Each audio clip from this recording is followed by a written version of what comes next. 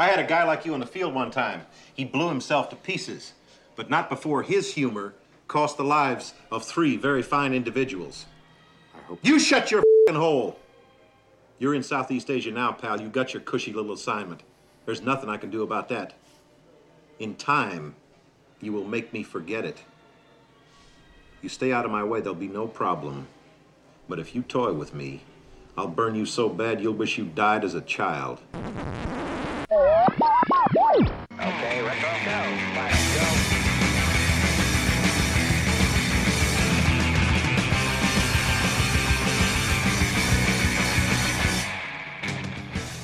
Hello and welcome. Welcome and hello. This is Wait, You Haven't Seen? And it's a show where we talk about movies, and specifically we talk about a movie at least one of us has never seen before. I'm your host, Travis, aka TV's Travis. This is episode number 149, and our movie this week was the 1987 Robin Williams classic, Good Morning Vietnam. Here to talk with me about it, because somehow he'd never seen it before, Steven Adams from Horseshoes and Hand Grenades. Steven, how are you? Good evening, Travis. I'm great. I'm having a wonderful time. Thank you for having me on this show. Absolutely. Always a pleasure to have you on. Okay. You'd never seen this before. How did that come about? Like, because I know you're a Robin Williams fan. Yeah. I don't know. I'm like most people. I know the Good Morning Vietnam shout. I've used it on soundboards before. But I don't know if it just wasn't the timing. It's an older movie for me, you know. Sure. I didn't. For some reason, it's just never been on my radar. And there's a handful of classics from the 80s that are that way. But this one I never had anyone driving me to see it, in the sense that when I said, hey, you want to watch Good Morning Vietnam? Nobody was like, yes. So I kind of just floated along, having not seen it and really not thinking about it, till you and I had mentioned it several times over our history. And we finally decided to make it happen. And I'm very thankful that we did. Yeah, so this is a movie that I have a little bit of a personal tie to. I did not see it, in 1987 when it came out, I was 6 years old, so I didn't see it then. I saw it a few years later, actually, in school. My 8th grade U.S. history teacher got a release for all the parents and showed us this movie. He was a Vietnam vet. And so he had a personal connection to it. He's like, obviously it's Hollywoodized. It's not exactly what happened, but Adrian Cronauer was a real person, a real DJ in Armed Force Radio Service. And so he wanted us to kind of see this and sort of see at least an idea of what it was like in some ways. And he made it a point to be like, look, this isn't exactly how it was. The real guy wasn't exactly like this. It's told, it's a story, but he felt that it was a good representation, and he felt that it was something that kids, even kids our age at that time, would connect with enough. So that was my first time seeing it. It was an 8th grade U.S. history class. We watched it over 2 days. That's impressive, considering the amount of F-bombs that are dropped in this movie. Yes, which he definitely had to get. There were a couple kids in the class that didn't watch it, right? Their parents wouldn't sign off. That happens. But it was really, really cool. And then from then on, like I was already a Robin Williams fan at that point. I had seen Aladdin. I had seen other things with him. Fern Gully was another one. Yeah. But watching this, and then as I've gotten older, I realized this is sort of, if not the first, one of the early kind of Robin Williams formula movies, right? Those movies like Dead Poet Society, Patch Adams, in those movies where he plays a zany character, but he's got a lot of heart to him. There's stuff that goes on, like that formula of movies, which Jack was another one. Yeah. Whether you like those movies or not, some of them are really good. I think this is a really good example of how that movie can be. Because, watching this for the first time, I got to ask, did you kind of notice and feel sort of the flip in the movie about an hour in? Yes, I wrote it down. I wrote the tone shift of where this isn't a stand-up comedy routine for 2 hours. No. This has some meat on its bones. And I forgot what the moment was. It was the bomb. Because The Bomb is where it completely flipped from being just a movie about a funny guy who does radio in Vietnam to a movie about Vietnam. And the intense, and that's where Robin Williams gets to flex too, because I mean, up to this point, Robin Williams had done Popeye, a whole bunch of stand up, Mork and Mindy, and then like a handful of movies in between. But this movie, like you said, is where the Robin Williams formula is born. This is where everybody's like, "Ha ha, Robin Williams is so funny," and then they're like, "Holy crap, he's got some dramatic chops." Yeah, like he can do this. Yep. And it was really impressive. But yeah, that flip, I was not prepared. I was not prepared. Yeah, because I had mentioned that this was the movie this week, and Amy had said, this is a movie that I used to only watch half of. I'm like, I can get that. Like that at that 1 hour mark, it goes from being zany fun to some pretty heavy stuff, and it can be kind of rough. It's a really good. I love, like, one of the things I always loved about Robin Williams was his dramatic ability and how good he was with that. And as his career progressed, he started really trying to break type. That was where things like 1 Hour Photo and Insomnia and those movies that he did, where it was just, he was going so far in the other direction. That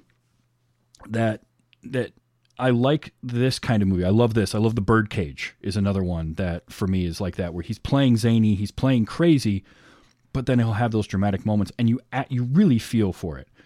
And it's so hard, right? Like, nobody for a long time would take Jim Carrey seriously when he would try to do that in a movie. Even when he did, like, in its time, The Truman Show was not as looked at as a good acting performance from him as it really is. Yeah. And Robin Williams was somehow able to, like, not fall into that trap too hard. And he's arguably crazier than Carrey in his comedy because it's so rapid fire and it's so just pop culture reference after pop culture reference. Like, it's kind of impressive.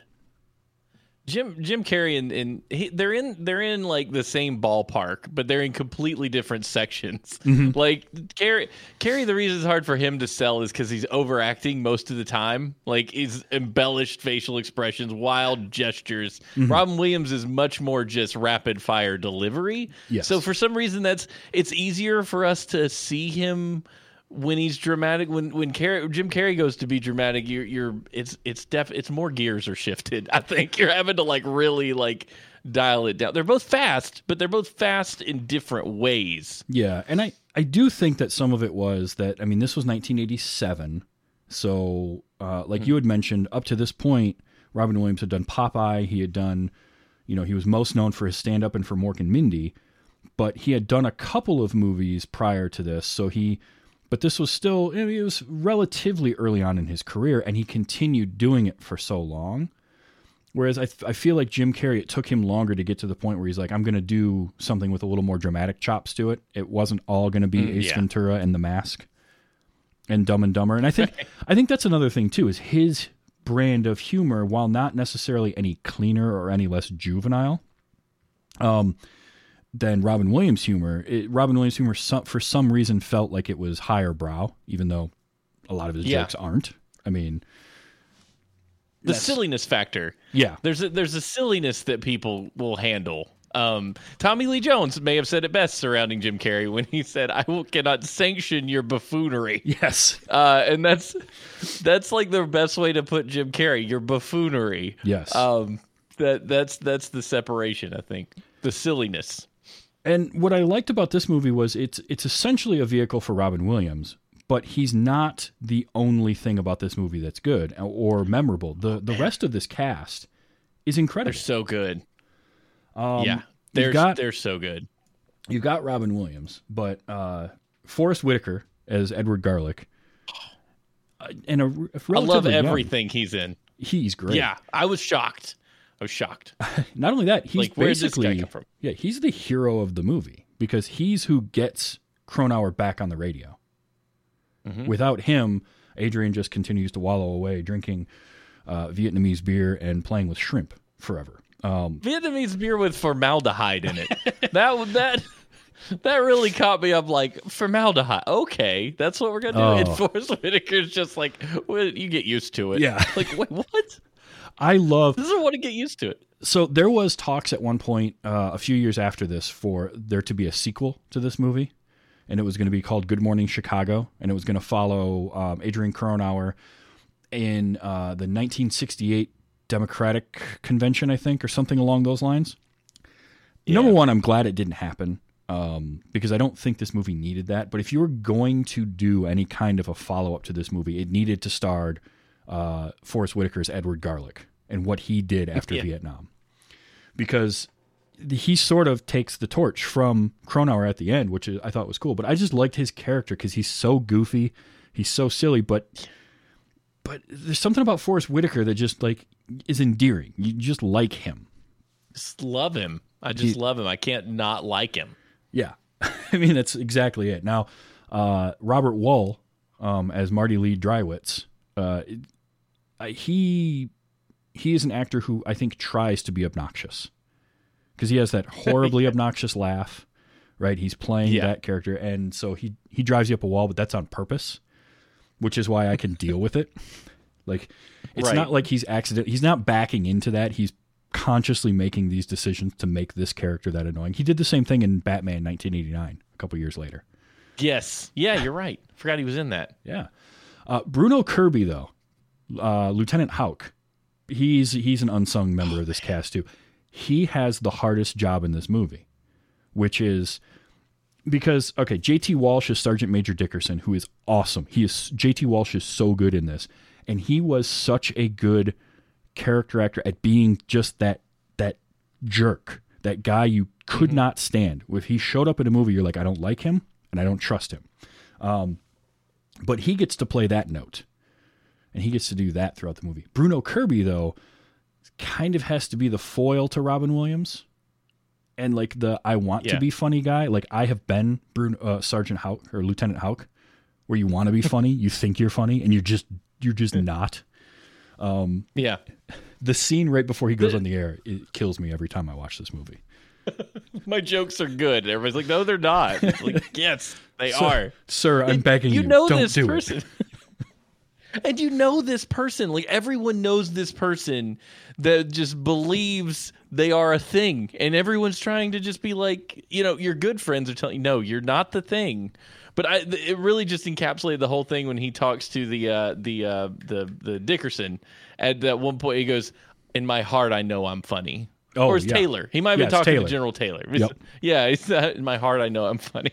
And it's like, you don't get to decide if you're funny.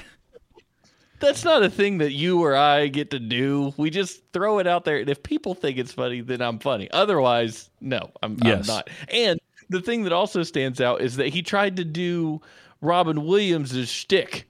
You never do the other person's shtick because you're never gonna do it as well. And I'm just like cringing at him making voices and stuff. Like, you're doing his bits. He's trying so hard. And yes, now Bruno Kirby himself, he is funny. He is very funny. If you remember him in City Slickers, he was hilarious. Oh yeah. Yeah. Was that Bruno Kirby in City Slickers? Holy moly. Yep, that was. Gosh, I'm going to have to look him up because I've probably seen him a million times because I recognize his face. I just couldn't place him anywhere. He's a lot thinner in this than he was in City Slickers. He had put on some weight by then. Like he'd filled out a little bit. He's probably most known for The Godfather Part 2. He was in that. Yeah.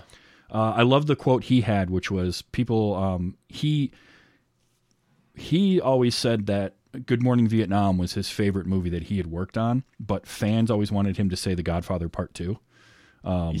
Which, I mean, I kind of get it, but like he definitely, you can tell he's having fun in this, and it's hard to play awkward like that. Like it's one of the things I've always thought of is like when you're good at something, it's hard to pretend to be bad at that thing. It's like watching a movie where an actor is actually a good guitar player, but they have to play a bad guitar player, or a musician is in your show or movie, and they have to that's hard to pretend to be bad at something that you are good at. And so for him, he's being funny, but he has to pretend to be not funny and like oblivious of his not being funny, which is really hard. And he just, I mean, he kills it. That briefing scene gets me every single time when he comes in, and he's just, you know, he's immediately dressing him down for like his musical tastes and all the stuff, and just I love that. But you're right, the scene with General Taylor is the one that seals it, because that's where it proves he has no self-awareness. No, I wrote down Dunning Kruger on my notes. I love that. Like he has no idea how bad he is at the thing he thinks he's good at. That's great. And he's like, he laser focuses in on the choices of polka music, and the general's like, it doesn't matter. I don't care if you play polka or not. That's not the point. That's not what we're after here. Yeah, but I actually wrote down a quote because he was getting all that hate mail from the troops. Yes. I actually chuckled, and I'm pretty sure Forrest Whitaker chuckled on like out of character at "sucks the sweat off a dead man's balls." Yeah, and he's like, I don't even know what that means. Laughed so hard. Yeah. Oh man, those scenes were great. Now we mentioned General Taylor and Noble Willingham, who played General Taylor. Oh, gosh, he also was in City Slickers. Yeah. What? I just looked up City Slickers. I'm like, yes, that was Bruno Kirby. Yep. But you're right. He put on weight and a mustache. He's unrecognizable from this character. Yes. Completely different. Noble Willingham, though, as General Taylor, steals every scene he's in. Just takes it, puts it under his arm, and just walks out of the room with it. Like, this is mine. I'm just taking this one. He's so good.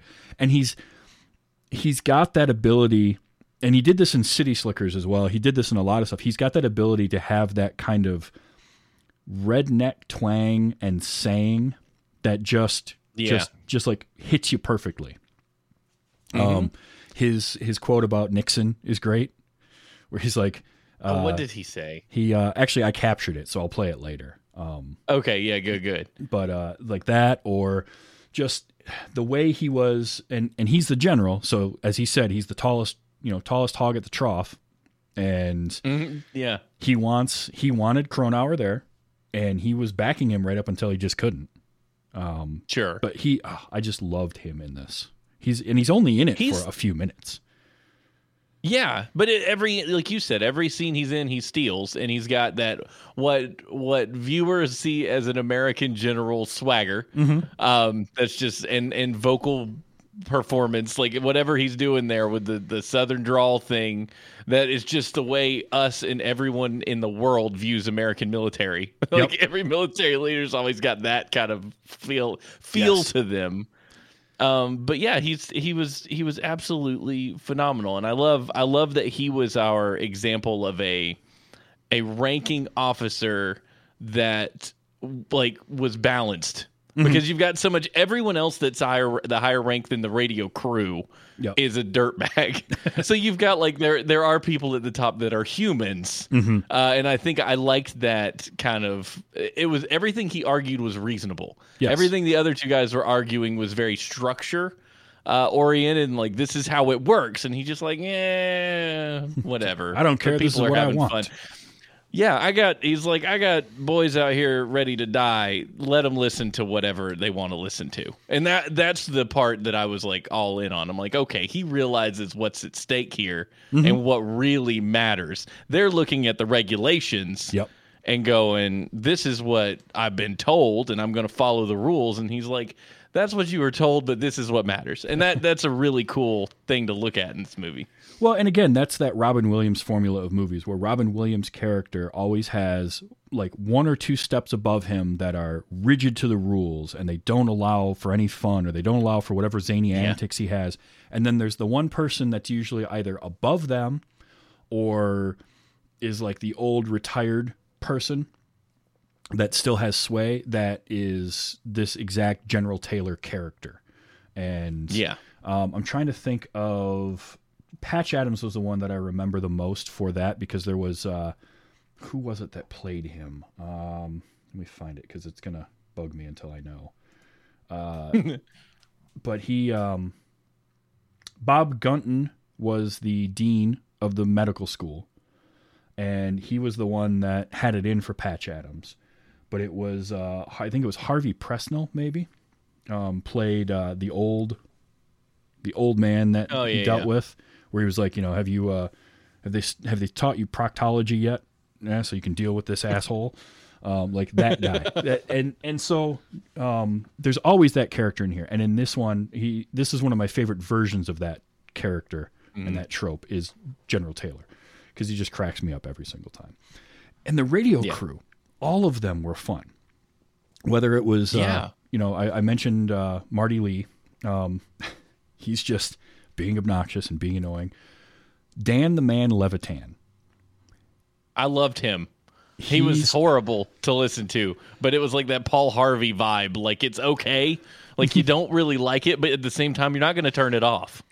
And the best part about that character is that every time he's not on the air and you're seeing clips of him during the montages or when they're at the bar, he's like loosey-goosey, he's having fun. He seems like just a normal dude. But then when he goes into his radio mode, all of a sudden, he talks very succinctly, and he trips over his, all of that was so great because, again, that's a hard thing to do, but Richard Portnow just nails that.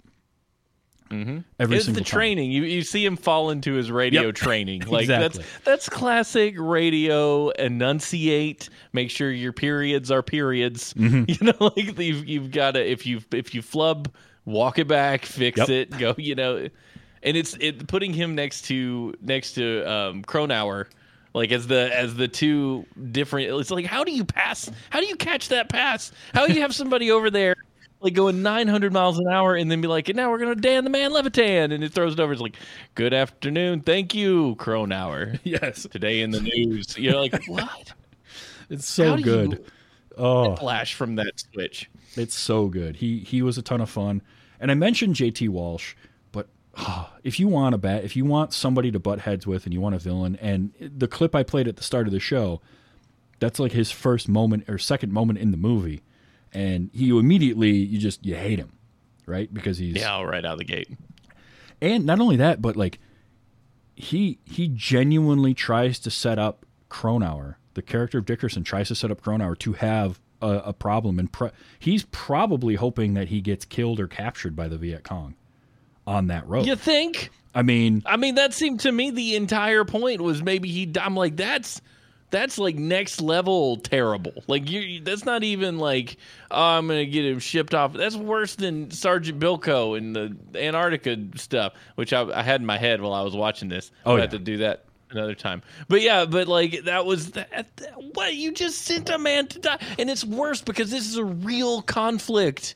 Like in history, and you're like, you have all these ideas in your head about what it was and how it was dealt with and what happened, and you're thinking he's sending a man down a road knowing it's like, and asks multiple times to the radio engineer on the other end, like, hey, that road's bad, right? Yeah, that road's incredibly hazardous. We don't want to do it. So you shouldn't travel it. It's really bad. Like people, it could be real bad. Yes, it's terrible. Don't go down it. It's awful. And then immediately puts the phone and goes, like, yeah, get him a 24-hour pass so he can take that road. Like, F you. What the devil? These two, and sending Garlic with him. Like, Garlic didn't do anything. Yeah. You're going to be willing to get two people killed or shot. No, I don't think so. And that's the worst part of it, too. Like, it's bad enough he does it to Cronauer, but then he also knows that Cronauer's not going by himself. He knows Garlic or someone like Garlic is going with him, which is why, he gets his comeuppance in a way, because he gets shipped off to Guam after that. And that's a great... And that left Taylor with one of the best quotes in the movie. Because he tells Dickerson, you're not crazy, you're mean. Yep. This is just radio. And it just put him in his place. That I wrote that one down because that one struck me as like, he's basically saying, yes, you're a sergeant major. Yes, you're important. This is radio.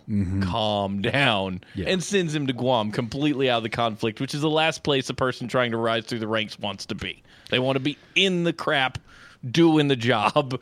Oh, yeah. And it's a good punishment because he doesn't deserve. If he's willing to send a person to die because they do a radio show he doesn't like, what's he going to do with actual troops with guns out in the jungle, Yeah, well, and they do sort of foreshadow that at the beginning when Garlic says he has some sort of social disease.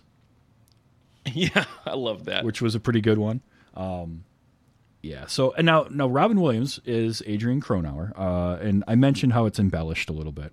The actual living Adrian Cronauer. So this movie started off as Adrian Cronauer wanted to make like a sitcom or like a television series around this, and he pitched it, and no one wanted it. So he took it, he reworked that into a movie of the week type thing, and pitched that. And somehow or another, that treatment ended up getting to Robin Williams. And that's how the genesis of all this got started. But one of the things, because again, it's Hollywood, it's embellished. It's not exactly the way the story was told or even how things went. Somebody asked him what he thought of the movie, and he said, honestly, I liked it. He's like, I was very happy with it. Of course, it was never intended to be an accurate point-by-point biography. So this is the man himself saying that. It was intended to be a piece of entertainment, and Robin Williams is playing a character named Adrian Cronauer who shared a lot of my experiences. Because Cronauer is the only actual real person in this movie. The rest of the characters were like stereotypes and of people that he met throughout his time. And they said the real Adrian Cronauer didn't get shipped off because of something that happened. He just ended his tour and they sent him on his way. But I like the fact that he appreciated kind of what they did and wasn't upset or anything that they, of stuff that got changed. He's like, it was supposed to be an entertaining story, and they made an entertaining story. And I like that. Because when you watch this, you sort of get that feeling like this can't be real. And I think he even said at one point, he's like, if I had done half the stuff that Robin Williams' character did, I'd still be in Leavenworth. Court-martialed, I think is what he said. I'd be court-martialed in Leavenworth. So, and I think the only thing he said was that the film somewhat made him seem anti-war, and he really wasn't. He was more anti-stupidity. Yeah, he didn't want to do it stupid wars. He just, that was his thing, yeah. And I kind of, when I watch it now, I kind of get that feeling, because it doesn't seem as though the Adrian Cronauer of the movie is against the war. He's just like, look, this is ridiculous, and the army is ridiculous, and I'm going to poke fun at that because that's just going to help morale. Yeah. Like, the troops are good. There's nothing wrong with them. It's the brass that have all the problems. So that's the feeling I always got from it. I didn't actually pick up on anti-war. I picked up on anti-killing. like you know what I mean? Like, there's a difference between war and just killing. Yeah. And he wasn't all about bombs going off and innocent people getting shot. And like the thing that resonated with me a lot was when he gets stopped at the checkpoint, and that's when Garlic is, or not checkpoint, but when the traffic jam with all the troops in the back of the trucks, and Garlic's like, hey, you know who I got here? I got Cronauer, and he has to do a show. Yeah. Because not to turn this on you and me, but we like to entertain on the internet with podcasts. Sure. If we got put in that position, it would take everything in our power not to smile and show up for people who are there. You know what I mean? So you feel that for him. It's like, yeah, he's got to do it. He can't help it. It's an audience. Well, and go ahead. Now, I was just going to say that the part that struck me is him getting everyone's name, and as they drive off, knowing that a lot of those boys, because let's be serious, this is 18 to 22-year-old men, aren't coming back. And that's one of those masterpieces of visual storytelling that they don't have to say it, but with the camera and with the emotion of the actors, that's what he's thinking. Mm-hmm. I have to entertain these people because they're going to war and I might not come back. So that's where, again, with the tone flip, it's you start real funny, it flips, and then it ping pongs for a while. Yep. Like is this really entertaining? This is tragic. This is really entertaining. This is tragic, and it's done really, really well. Yeah, and apparently that scene wasn't originally written into the movie. They added that while they were filming because Barry Levinson, the director, realized they needed some sort of scene like that to kind of get him back on the air. Yeah. And it's perfectly done. And it's signposted, you can see it coming, but like Garlic won't let him go, and as soon as they start driving and you see the military truck stop, you can kind of, even if you haven't seen it before, you can kind of see something's coming. But it's such a brilliantly done scene. and it fits so perfectly. Like, I don't care that it's tropey. This whole movie is tropey. I don't care. It works. It works so well. And again, it's Robin Williams being able to be dramatic and then turn on the funny. And it's Adrian Cronauer realizing, okay, I'm not getting out of this, but then starting to talk to these boys and seeing firsthand how what is important, why it's important that he's on the air. Yeah. And yeah, I just dug that a whole lot. Another thing about that scene too is we're used to seeing war movies that are starring 30-plus-year-old men, in roles for stuff like particularly World War II movies. Band of Brothers is an absolute treasure, but I mean these actors were in their late 20s, 30s playing these characters. Yeah, and in all reality, most of the people at war are 18 through 22, 25. They're young people, and I think it's good to see that accuracy portrayed in a movie, particularly about Vietnam. That was such a disaster in so many people's minds. Like, it's just such a rough time, and seeing it, like, you're like, oh dang, those were like basically kids. Yeah. Well, and I like too that most of the actors in those scenes, because they shot a lot of this movie in Thailand, are non-American actors. And so there was a few of them. There was a lot of them that didn't speak English, but they were able to react because of just the energy that Robin Williams had in his comedy in doing that scene. They were able to react and laugh just to that. So I thought that was kind of cool. There's some weird stuff, or not weird, but there's some like kind of behind the scenes things that I thought was interesting, like seeing the Beatles album a couple times. You see Help. You see him grab that off the shelf, but you never hear the Beatles. And I'm sorry, like in 1965, he would have been playing the Beatles. Now, the reason they didn't is because musical rights for the movie. They couldn't afford them or get them, something. Oh, yeah.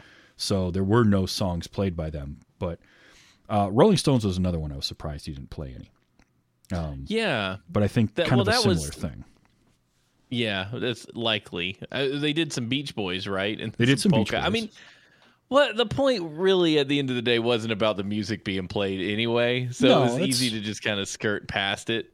But yeah, you're right. If you wanted to treat this like a story about a DJ, you would expect a better soundtrack.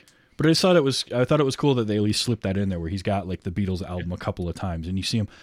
I think it's funny that from just like a film logic standpoint, if they didn't want that music being played, why was it even in the room in the first place? I love that. Like, sir, you don't want to look through all that stuff, and he's just rifling through and throwing records back and forth. That always cracked me up. Now, Barry Levinson. Okay.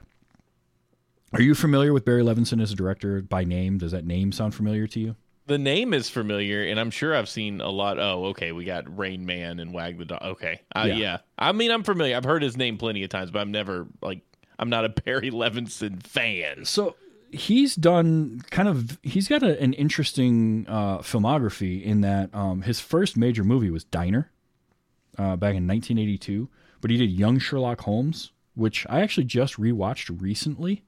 That movie's better than a lot of people give it credit for.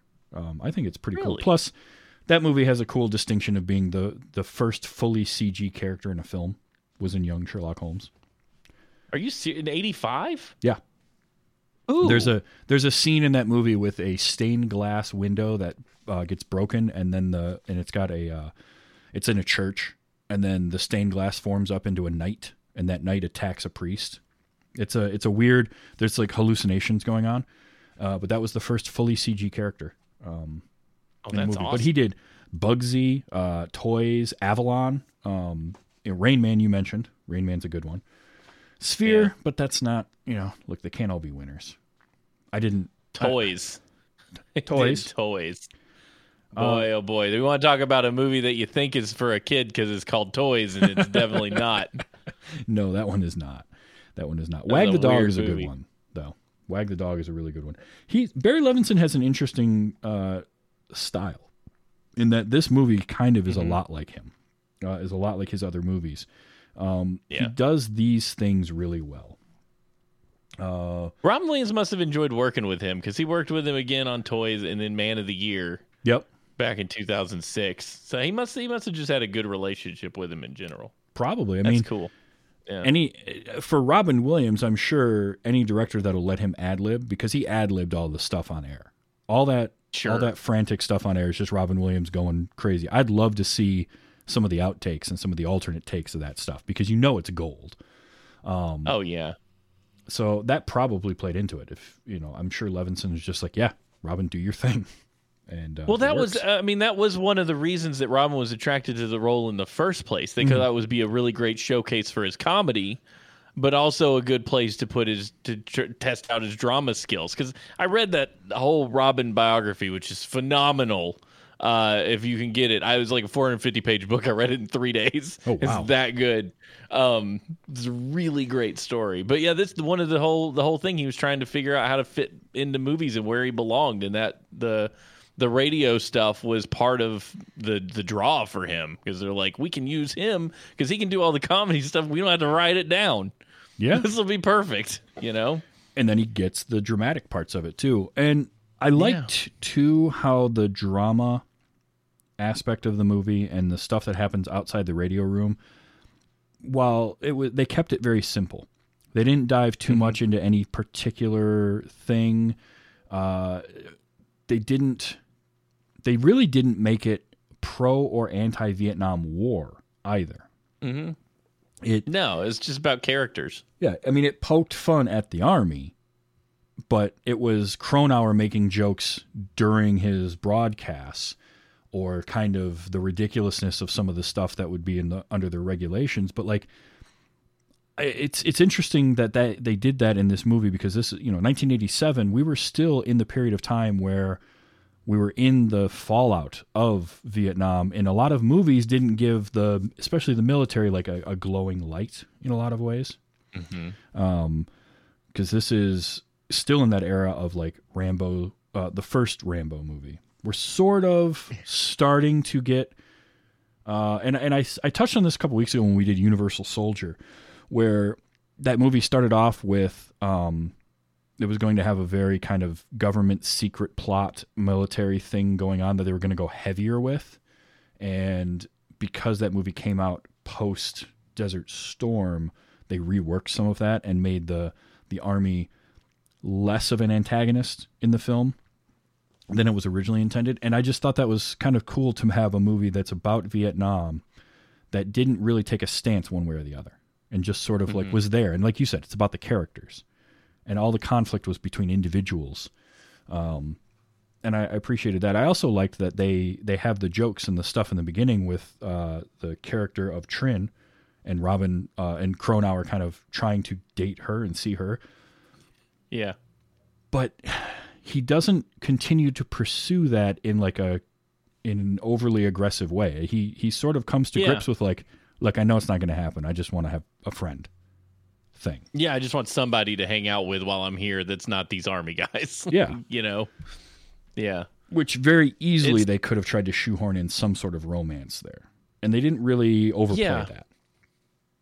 No, it definitely, it felt weird to me. Like that part was the least interesting aspect of the whole movie. I know that it was necessary for him to meet her brother, and for that, the whole storyline there to take place. But after he meets the brother, she kind of doesn't matter all that much to me. And I also didn't really understand the hot pursuit. like there's, like what you just saw her, like it wasn't like a big fish moment of like, that's the woman I'm going to marry. It was just kind of like, there's a Vietnamese lady and I want to talk to her real bad. So bad that I will rent this bike, drag poor Garlic all the way across the city with no rubber on his tires. Like that entire scene gave me anxiety, by the way. I was struggling, and the camera shakiness did its job, which is to make you uncomfortable. Yep. And I'm like, oh my gosh, I'm going to die. Because I felt like I've been Garlic before, that crazy friend that you're just trying to keep up with. And I'm like, this is the worst. I should just go home, but I have to stay with him. But there was a lot of that pursuit that just didn't necessarily work for me. I didn't find it believable. I'm glad they buttoned it up the way they did and everything, but it was tough on me. I mean, he's supposed to be, all these other guys are horn dogs, and he's like just wants this platonic relationship with this one lady he sees on the street. Well, so it didn't start that way, though. I mean, he started off as Sure. the horn dog, but it was him. It was him coming to the realization that he didn't need to keep pursuing her as anything beyond just kind of, I want to be friends and keep doing the class and teaching the class, and be friends with her brother. That I liked it, because, again, they could have, like, it started off as the pursuit and the romantic interest, but he gave that up fairly quickly. In like the sort of evolution of that, I just liked that because that wasn't something that feels different than most movies do. Most movies would have kind of continued the romantic pursuit, and he would have kept trying, Sure. or kept trying to position himself as a good guy, and maybe she'll see him that way by the end of the movie. And it just sort of, it never goes there. It's unfortunate how things go with her brother, because that was another one of those where it's like, and that's the emotional center of the movie, is that relationship and that friendship and how it goes. Because, you know, he has a great bonding with him after the first class. So he's like, yeah, but I like the class. I'm going to stick around. He's like, you don't like me. You just want to get near my sister. He's like, no, I like you. You're honest. And you're shorter than I am. Yeah. the whole climax of that relationship with him, too, is very Rambo. It's just from the other angle, you know? It's like, this is what happened to me. This is why I want you all gone. What are you even doing here? Yeah. And that's there's two sides. Like, if you believed in the Vietnam War or you didn't, you had both point of views illustrated very well on this movie, and it without making it seem like this they really believed one way or the other as they were making it. It was just, here's the presentation of both sides. Yes. There you go. This is it. Yeah. That is what I liked, is it didn't take a stance on either side being right or wrong. They're just like, this is what this person believes. This is what this person believes. Here's both of them. Do with that what you will. Yeah. Yeah. You know, because, I mean, Tuan he likes Adrian. He likes him enough that he gets him out of Jimmy Waz before the bomb goes off. He likes him enough that he runs in and finds him in the woods, which is another scene that's both tragic and hilarious, but for a lot of different reasons. So he's willing to do those things, yet he still doesn't think the U.S. Army should be there. So, like, there's dimension to that character more than just, he's not a one note, and he very easily could have been in a lesser movie, I feel. Yeah, absolutely. And it shows, like, one of the things that popped into my mind is I've had friends that have traveled the world, you know, and different times, different places, you have different opinions about governments. Let's just say governments and the way they behave. And at any point, he's like, I've met so many people, and they basically, it comes down to governments, right? While they're sharing a beer. Because everybody just wants to survive and have fun and see stuff and eat and whatever. And there's 75 people on the planet can make that end at any moment. And we're just like, why it would be great if we could just walk to the mountains over there, but I can't because reasons. It's like, I like that they had that going for it. It's like, I love you. I don't like your government, your army being here, but I like you as a person. And I thought that was kind of cool, and it backs up the understanding I have of friends who do world travel, and that's what they see. And that feels real. That feels like real relationship between two human beings, and not a scripted. This is what we think a relationship should be. Yeah, they earn it. They show it. They show it work itself out throughout the movie, and it's deserved, and it's earned by the end of it. And the heartbreak is real. Yes. And it's like, you're a flippin' terrorist, and I'm upset at you that you led me on like this the whole time. It's a breakup. Yeah. It's a breakup scene between two dudes who were sharing a wonderful relationship, and one of them is betrayed because the other was cheating with the Viet Cong. You clearly know what I'm here to do, and you screwed me over, and I have to go home now. Yeah. Yeah. No, that's a perfect way to put it. It is definitely a breakup. So I like to capture audio of these movies. And what ends up happening with a movie like this is it's hard to find and pick out the audio to capture because there's so much to get. You could just, the whole movie is one big soundbite, which is brilliant. That's the brilliance of this movie, is there's so much you can latch onto. But I have some stuff I got to play. I have to because, they're good. So we're going to start with a collection of stuff that was Adrian Cronauer while he's on the air, doing all of his different bits and his voices. So we'll see if any of these are ones that you would have thought of, if there's anything I missed that you think. I'm going to start with him doing kind of an Ed Sullivan. And it's a quote that I will often have running through my head. There's a lot of this movie that runs through my head on a regular basis, by the way. So there's this one. Let's go. Let's boogaloo till we puke. Just there's little things like that just crack me up. There's his fashion consultant character. You know, this whole camouflage thing for me doesn't work very well. Why is that? Well, because you go in the jungle, I can't see you. He's so good. He is. Okay, the movie has a lot of anachronisms, obviously. It's a movie that was made in 1987, set in 1965. So if you want to have an eye-rolling good time, read the goofs on IMDb. Because so many of them are like, oh, they used this song, and that song didn't come out until March of 1980 or 1965. And blah. It was like, okay, sure, whatever. There's a lot of well, actually in there. Yeah. But one of those was that Crock-Pots as a brand name weren't really a thing until like 1971.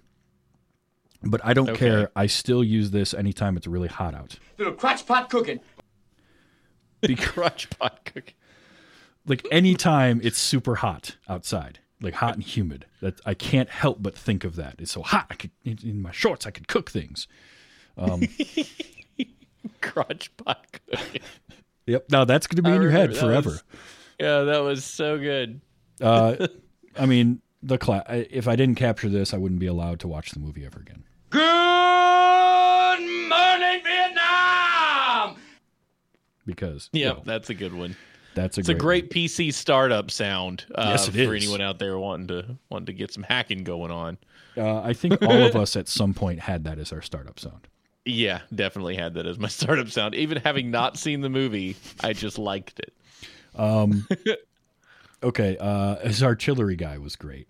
It's another one of those that I like to use. I used to, when I did my college radio show, I always thought of this guy calling in. And I had someone similar to it. He was a kitchen worker at one of the local bars that would call in and just ask me to play anything heavy. He didn't care what it was, as long as it was something heavy. And it just reminded me of this guy. Hey, Bob Bibber! Bob, what do? I'm in artillery! Thank you, Bob. Can we play anything for you? Anything! Just play it loud, okay? That was really good. He made all this stuff up, man. I know. Made it all up. Just all the time. It's 0600. What's the O stand for? Oh, my God, it's early. Used that one a few times. I will say that. That's good. I didn't capture him actually singing as Ethel Merman. Even though that was hilarious and that cracked me up. But because the bit is so great, using that to jam Russian radar is such a ridiculous thing, but it's the reactionary character that he has from the Russian side of things with just, what the hell was that? And now I have that, and I'm keeping that on my soundboard. That is staying. Yes, please. Because that is so good. There's another one is, and these are my last two. No, I have three. There's this one. Picture a man going on a journey beyond sight and sound. He's left Crete. He's entered the demilitarized zone. That was so good. And finally, and these are two that I love because they're just like, you can picture this in your head, is Walter Cronkite. I just want to begin by saying to Roosevelt D. Roosevelt, what it is, what it shall be, what it was. It was so good. And then there's one more Walter Cronkite, and this is another one. It's I either talk about crotchpot cooking. I didn't capture it, but the little men in the orange robes just bursting into flames.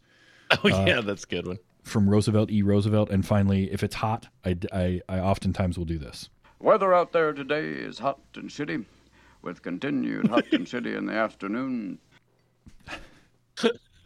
So good.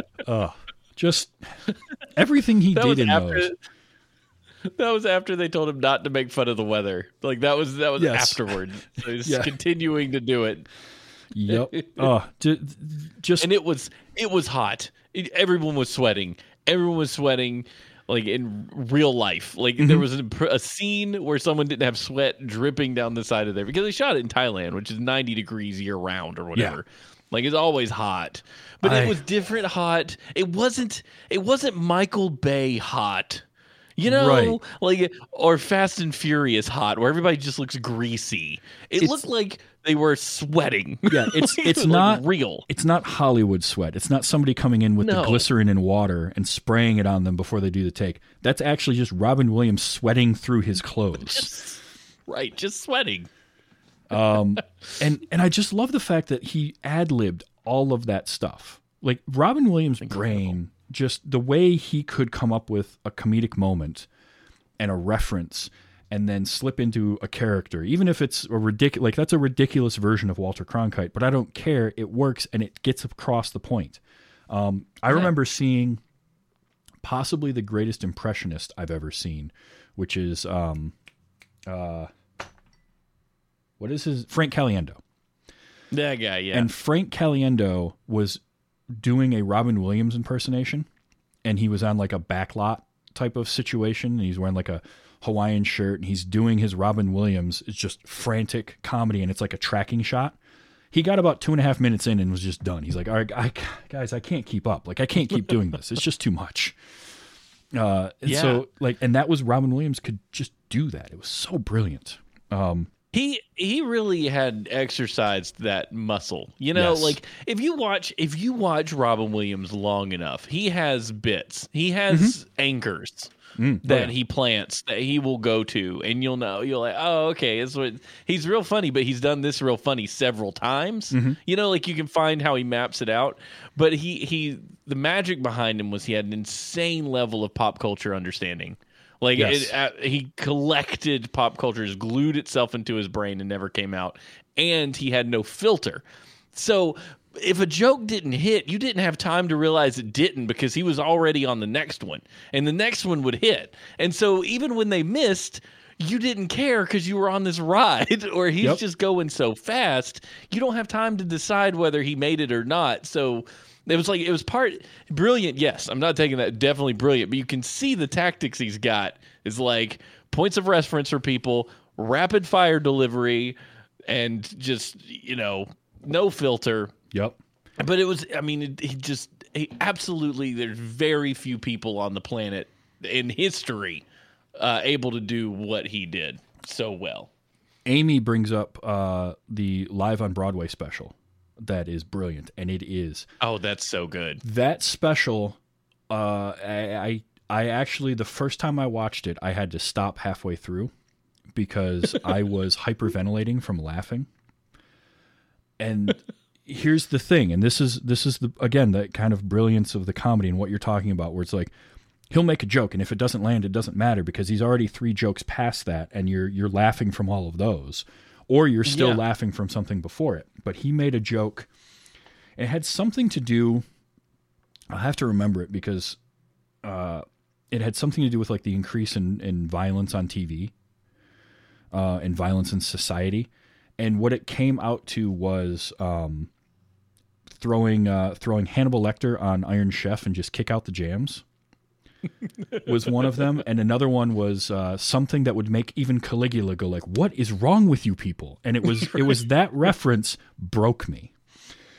The Caligula one? Yeah, Caligula is the one that broke me. And my roommate at the time, after he pauses it, and once I finally came back to life, he's like, "How is it that a Caligula reference is the one that breaks him?" Like, I don't know, but it was just that was the final one. I couldn't take anymore. And to be fair, you had to be smart and savvy and knowledgeable to catch a Caligula reference and care about it. Like, you had to know that was like a wild, mostly porno from the 70s starring Malcolm McDowell and Helen Mirren. Yeah. Like, you had to know that in order for that to matter to you. But he doesn't care. He's just going to go. And the people that get it, and the people that don't are going to laugh anyway because everybody else is laughing. It's true. It's true. Plus, his description of golf is brilliant beyond measure. The golf was amazing. Everything about that Broadway special was great, but the golf stands out because you can retell that with kids. Yes. A lot of the jokes you can't. That one you can do. Yeah, that one you can massage it around and make it listenable for kids. Yeah. I've got plenty more audio from this movie we can make fun of. So let's do it. I got more. This is a collection of Adrian Cronauer stuff that was not on the air. This is not the riffing. Let's see. Oh, when Tuan gets him to eat that bowl that he says is still paddling. Oh, God. And his reaction to it, but this one is what got me. This stuff is burning the hair off my feet. It's burning the hair off my feet. This was also a movie that really showed you just Robin Williams was an exceedingly hairy human being. Oh, man. Robin Williams was always wearing a sweater, no matter what. Mm-hmm. I just love crazy. I love that line. It's burning the hair off my feet. This was another one with Tuan. I mentioned this one earlier. I like you because you're honest. Because you're shorter than I am. We look like a before and after picture. Now, come on, let me buy you a beer. You mentioned Hot. His version of Hot when he gets off the plane with garlic. God, it's warm, huh? Warm? No. This is a setting for London broil. That was pretty good. That's my second favorite just got off a plane in Southeast Asia and it's super hot moment. The first one is, have you ever seen Volunteers with Tom Hanks? I haven't. There's a moment in that when he gets off the plane. He's like, oh, God, we must be a mile from the sun. And it's just the way he delivers that. It's like, yep, that's about right. You can say either of those things when you go to Houston, Texas. I know that for a fact. Oh, boy. And another one, right when he meets Garlic. Well, first thing, Garlic, is you got to requisition a new name. Got to requisition a new name. Let's see. Oh, making fun of Richard Edson's ears, Private Abersold, who was... Oh, yeah, I love that guy. He's great. He was Spike in the Super Mario Brothers movie, if you remember that. And the garage attendant in Ferris Bueller as well. Garage attendant in Ferris Bueller. Yeah. He's great. He's one of those... This movie had a lot of those character actors. Those guys, they're that guy, where you see him and stuff. Yeah. Richard Portnow... Richard Edson, Robert Wall, you see them and you're just like, I just love that guy. Like they're always playing somebody fun. Robert Wall, I just kept calling him Arliss because I didn't know his actual name, but I remember him as Arliss. That's a good one. Yeah, that's one that a lot of younger people wouldn't remember. Yeah. Yeah, I never watched it, but I remember the commercials and stuff. Oh, yeah. But when he first sees him and he's like, who's the guy with the ears? And then his reaction to it as they're walking past just under his breath. You could fly to Guam with us. You could fly to Guam with us. Robert Wall, So good. the first time Marty Lee Drywitz meets him. Listen, could you do me a favor? Can you say something funny right this minute? I doubt it. It's so good. This is great. Okay. This is another one I like to use a lot, even though I can't really use it in context. It's just funny to me. What does 3 up and 3 down mean to you, Airman? End of an inning. That's such a good joke, and the reaction shot is what sells it. Because there's that second there where Sergeant Major Dickerson is like, he's right. Damn it. Yeah. He's got it. It's like a brief pause. There's just a good breath in the middle. And finally, the last Adrian Cronauer one, my favorite one of all of these. Seeing as how the VP is such a VIP, shouldn't we keep the PC on the QT? Because if it leaks to the VC, you can end up an MIA, and then we'd all be put on KP. That was so good. And what I love about... That was the Hawk, right? That was to Bruno. Yes, at that the was. At the end, yeah. And the best part about that one is he delivers that perfectly, and then it's just silence until Hawk is leaving the room, and as he's leaving, everyone just bursts out laughing. It's so good. Let's see. I got a couple Hawks. That's good. a joke. I was hoping right? you had a few of him. That's a joke. That's a joke, right? Maybe. When they cut to Hawk and Abersold, and Abersold's like, he's really funny. Oh, you know he's really funny. He's like a Marx brother. And which Marx brother would that be, Private? Zeppo? Zeppo. This was a good one because he's so proud of this. Reader's Digest is considering publishing 2 of my jokes. Really? Yeah. Yeah. It just, you know this person. Like you've met one of these before. Absolutely. Like we all know that person is like, I'm funny, and here's all the reasons why I am. Here's all the proof that I am funny. Yeah, I have credentials. Okay, good for you. Also, I cannot hear the word cappuccino without hearing this. Cappuccino coffee. It's the way he pronounces cappuccino. Kills me. Cappuccino coffee. Cappuccino coffee. So it's another one that's going to live on the old soundboard for a while. Yeah, it should. Garlic. My whole life passed before my eyes, and it wasn't even interesting to me. That's good. That's great because you just had that whole scene where your anxiety is through the roof, and then that's his reaction to it. It's like, and he doesn't let that go either. He just keeps talking about it. Just like, well, no one's listening. Yeah, and he's explaining scenes from it, and you're like, Oh, did I think? Hold on. I did that one already. Of course I capture silly laughs every time I hear them. So here's garlic.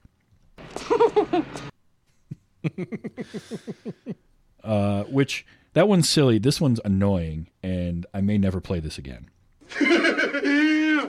Because Robert Wuhl's awful honky laugh. Yeah, and again, it's a choice. He made that choice. Good for you, Robert, but I don't ever want to hear that again. What was waiting to something? I'm waiting to die. Oh, yeah. It was good. That when guy. they're telling the guy about the like, she's stabbing you with the knives. I'm waiting to die. The line before that he has too is great because they're learning English and he says, "I will remain reticent." I'm like, yes, English speakers don't use that word. No. So you don't learn English the way we speak English. No, you don't. It's real tragic. Let's see. Oh, I've got a couple of Jimmy Wah quotes because Jimmy Wah was a horribly underutilized character, and yet he was on the screen like the perfect amount of time. But when he first comes in, now you say hi to me, then you smile. He does that as he's walking away. Is either one of us named Earl? He just calls everyone Earl. And I'm sorry, like the joke at the time was funny, but if you know who Walter Brennan is, that whole bit is even more hilarious. So, man, look up Walter Brennan after the show, and then you'll realize how hilariously funny it is that Jimmy Wah wants naked pictures of Walter Brennan. Because it's just such a silly thing. And then, of course, Jimmy Wah. Home of the shiny green suit. With his shiny green suit. Yeah. And I have two more, and one is Sergeant Major Dickerson. That is humor. I recognize that. It's like a robot. Yeah, exactly. And I would be remiss if I didn't have at least one General Taylor quote, one Noble Willingham sound clip, because the man was a walking soundbite. I know Nixon personally. Well, I wouldn't buy an apple from the son of a bitch, and I consider him a good, close personal friend. He's got that Texas accent, too. That, like, Texas drawl. Yeah. Just a little bit of it that just makes that even better. Good, close personal friend. I wouldn't buy an apple from that SOB. I had to remember that one. Yes, absolutely. This movie's just... it's interesting because the first half of this movie is so much fun. There's so much fun from the moment it starts until that 1 hour mark. And the second that bomb goes off and it flips, it goes from just being a fun movie to being a movie that grabs you and makes you pay attention to it for another hour. And it's interesting to have a comedy that's 2 hours long. Most of them don't. Yeah. Most of the time when you have something that's labeled a comedy, it's not going to be that long because that second half has so much more drama to it that they can stretch that out and make that work. And it doesn't feel overly long. It's paced out pretty well. Yeah, I was expecting a 90-minute movie that was a comedy. because I knowing nothing. I mean, I didn't look up anything ahead of time. I was looking at a night. I was like 90 minutes. I was like 2 hours. Oh wow, we're in it. I'm in it for the long haul. One other thing that stands out. You talked about the turning point. We talked about that a couple times. The bomb going off. Another thing that really we haven't mentioned yet was What a Wonderful World. Playing over top of just scenes of chaos. Yes. In Vietnam. And you want, like, after we've come back out of our hour mark of the bomb and stuff, and we're kind of having a good time again, then there's What a Wonderful World playing with just bombs and people running and hungry people in the streets and all this stuff. And you're sobered up again. Yep. I thought that was kind of an interesting choice. It was. And I think that this is still relatively early in Barry Levinson's career, and so you're seeing some of the stuff that he's able to kind of refine and do better in things like Wag the Dog down the road. But you're seeing the seeds of it here, and I love seeing early on in a director or an actor's career, and seeing some of the stuff that they're where it's like, oh, this is a director that's going to be good, and now you can go back and kind of appreciate that. Yeah, they still had some of that early on. And that's what let them have the career they did. I talked about this a couple weeks ago with Universal Soldier. That movie's not great, but it's entertaining. But you could see the seeds of what Roland Emmerich could do. Now, whether you like Roland Emmerich or not, and you like his disaster movies, or Midway was surprisingly good, by the way. If you, I recommend seeing Midway. Oh wow, okay. But in Universal Soldier, you're seeing the beginnings of that style that he has and that eye for visuals that he has. It's kind of like going back and watching the first Bad Boys and realizing, yeah, okay, this guy Michael Bay can shoot action. Now, he kind of became the snake eating his own tail and went too far, but for a while there he could do that, and it's just cool to see that. And this was another one of those where you're seeing in my opinion, probably, I don't know if it's the best version of the Robin Williams formula in this movie, but it's the upper echelon. It's the upper tier of that for me because it balances things really well. And but it's the one that displays Robin Williams in the right amounts for the right amount of time with the right pacing. I think pacing with him is important. Yes. And Dead Poets Society did it really well. But even that one, it was a lot more about the kids. I mean, Robin was the linchpin of the whole thing, but the kids were really important to that movie. But then you get to stuff like you mentioned earlier, Jack and like Bicentennial Man and stuff. Those went for the Robin Williams formula, but Jack went way too deep. Way too deep and didn't comedy enough. And Bicentennial Man did kind of the same thing and made an epic movie about a robot, like this tragic story starring Robin Williams. And you're like, wait a minute. Yeah. This is, but it was all attempts at that formula. So this one, I think you're right. I think this one may be one of the best examples of that dramatic comedy balance. And I think a big reason for that is what we mentioned earlier, where it doesn't take a side either way and it doesn't become preachy. There's never that moment. Like, they could have easily had a scene or some moment where he stands up to Sergeant Major Dickerson and he says and has that profound moment, like the courtroom scene in Patch Adams, right? That kind of thing. Yeah. And it never went to that point. It kind of kept itself middle of the road and just let Adrian be a character. And even when he gets dressed down and loses at the end, his whole thing is like, all right. And then as he's leaving, he gives one parting shot and goes out the door. And he gets to then go have his softball game. He gets to kind of wrap that up with his English class. And that, I think, is what makes this kind of that upper tier for me, is that it didn't get to that preachy stage. And it never felt like it had to stand on a soapbox, but it could still deliver a very important message while it was doing all that baseball game was incredibly charming also. Oh, very much. Like, that was, I didn't know that was coming, and I was like, this is great. The whole baseballs are supposed to be harder and smaller. Like, this is all we have. Yeah. This is just please take it. Like, I didn't know if that was, some of that felt like maybe that Viet or Thai actor didn't speak enough English or understand the scene well enough and kept going. Like, it sort of felt ad-libby because I was like, is he gonna? Part of me felt like Cronauer was about to flip because he's having to. Because he's having that stressed out look on his face. I'm like, oh no, this is where he like cracks and we have another dramatic event. And he didn't. It was just like, please, I will pay you to take the melon and throw it. Like, just let's do this. I love that. That's so great. That character, that really actor was just so charming and just so wonderful. This movie's a lot of fun. If you haven't seen it, it is streaming for free, I think, on like IMDb TV, maybe. IMDb with ads. Yeah. And I will say this, the IMDb TV ads are not bad. They're not bad. Yeah, I don't notice too much trouble with them.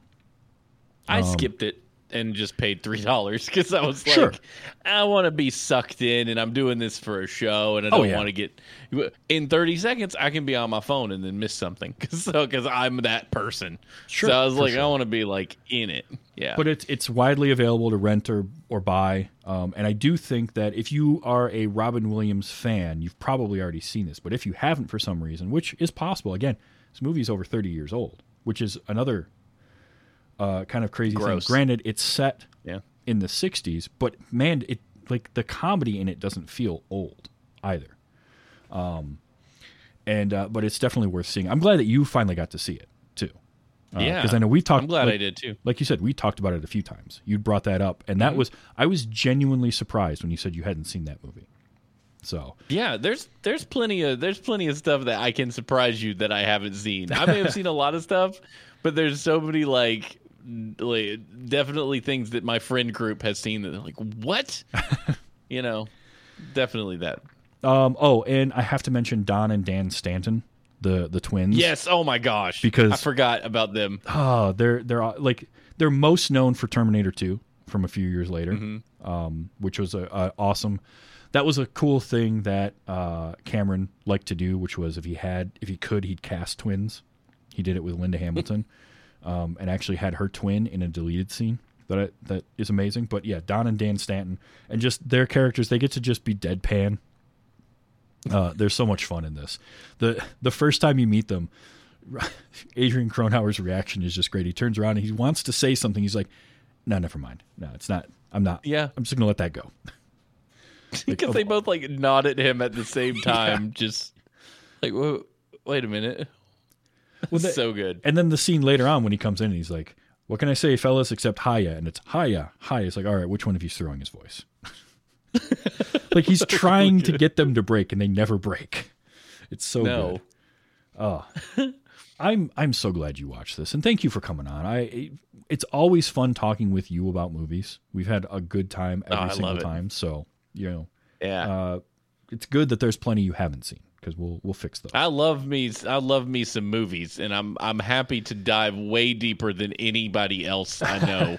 So these conversations are good for me because I'll try to have these things with Steph. I'm like, we should do this. She's like, I'm there with you. I'm listening. I'm like, but I need a back and forth on the intensity of this one scene. Why do you think I started this show? I started this show because I need this. I need these conversations. So speaking of shows, you normally have a show going on. You're kind of in flux right now with it a little bit, but let people who don't know about that and what you kind of Sure. stuff you do. I'll tell you this. Yeah, I'll tell you this. Swing on over there to Two Dorks TV on Twitch and just throw us a follow. Most Thursdays, we do a show called Horseshoes and Hand Grenades. It's an odd news and fun stuff show. I say odd news. It's really just me and my sister-in-law bantering back and forth about the nonsense going on in our lives, anchored by odd news. Yes. And I think that works pretty well. That's a pretty good description. But we also do some streaming and some fun stuff over there, too. So swing on by and say hello. But yeah, like you said, we've had a lot of life shenanigans around here recently. It's kept us from being able to get a show out the door at any kind of normal cadence. But we're there, so subscribe. Absolutely, like and subscribe. Yes, yeah. and it's super fun. I really enjoy Horseshoes and Hand Grenades. Whether I can catch it live or I listen to it after the fact. When I listen to it after the fact, I end up talking to the podcast anyway. So yelling at your radio. Yeah, a little bit. It's kind of funny. But yeah, it's a great show. Definitely worth a check out. And eventually, at some point, we're probably going to try and get Side Quest back off the ground. Yeah. It's we definitely want to. That was a fun show. Because that was a fun show. It's just getting Jacob, ever having time to do anything. But having a co-host with small children, that makes things a lot difficult than it could be. Yes, it does. Like it very much does. But we love Jacob, and we wouldn't do the show without him. So no, absolutely not. No, and it's probably not his fault anyway. It's mostly mine. We'll get there. Eventually. It's all good. It's all good. But yeah, definitely. Twitch.tv/Two Dorks. Two Dorks, right? Just Two Dorks? Two Dorks TV. Two Dorks TV. Check that out. Somebody squatting Two Dorks. Yeah. Thank you. Awesome. Next week is episode number 150 of this show, which is crazy. Holy crap. And my guest is going to be Josh Monroe, a.k.a. Juice. He is coming on because I have never seen Trainspotting, and I'm going to fix that. And he brought it up, and I thought, yes, that's a perfect thing to do. And I will bring it up when we start the show. I have a fun reason also to have Josh on for episode 150, so it's kind of cool. But yeah, that's going to be next week. And if you enjoy the show and you want to catch it live and be like Phelan or Danny Ora or JF Dubow, Ace Tigress is in there, Nisbet in the chat, and watch us live Sunday nights, 8 p.m. Eastern Time, twitch.tv/TV's Travis. And you can watch the show live. It comes out as a podcast on Wednesdays. I also now have a couple of different ways that you can support the shows and streams that I do if you want to. There's Ko-fi, ko-fi.com/TV's Travis if you want to buy me a cup of coffee, or store.streamelements.com/TV's Travis, and you can get merch. I got some t-shirts, coffee mug, and I'm working on new designs and getting some stuff for the Highlander show available in there as well. Audie and I are working on some different t-shirts to do for that. So, some fun stuff there if you would like. And I appreciate that too. So, and also you can find me on Twitter at TV's Travis, and I will talk movies, pop culture, Highlander, music, video games. I don't care. I'll talk about stuff with anybody. Mini painting. I took the plunge and have bought my first Warhammer stuff. It is on its way here. It's a Warhammer Age of Sigmar set. So I now will have no money ever again. But, you and Amy can do your dual stream again. Yes, I'm excited. I'll be building and painting those for sure on stream. So that'll be fun. But yeah, until next week, episode number 150 and Trainspotting. Stephen, thank you once again for being on. This has been tons of fun. Thank you, sir. I was happy to be here. All right. Now remember to enjoy your movies, and if you can get out and be kind. All right. Let's be excellent to each other.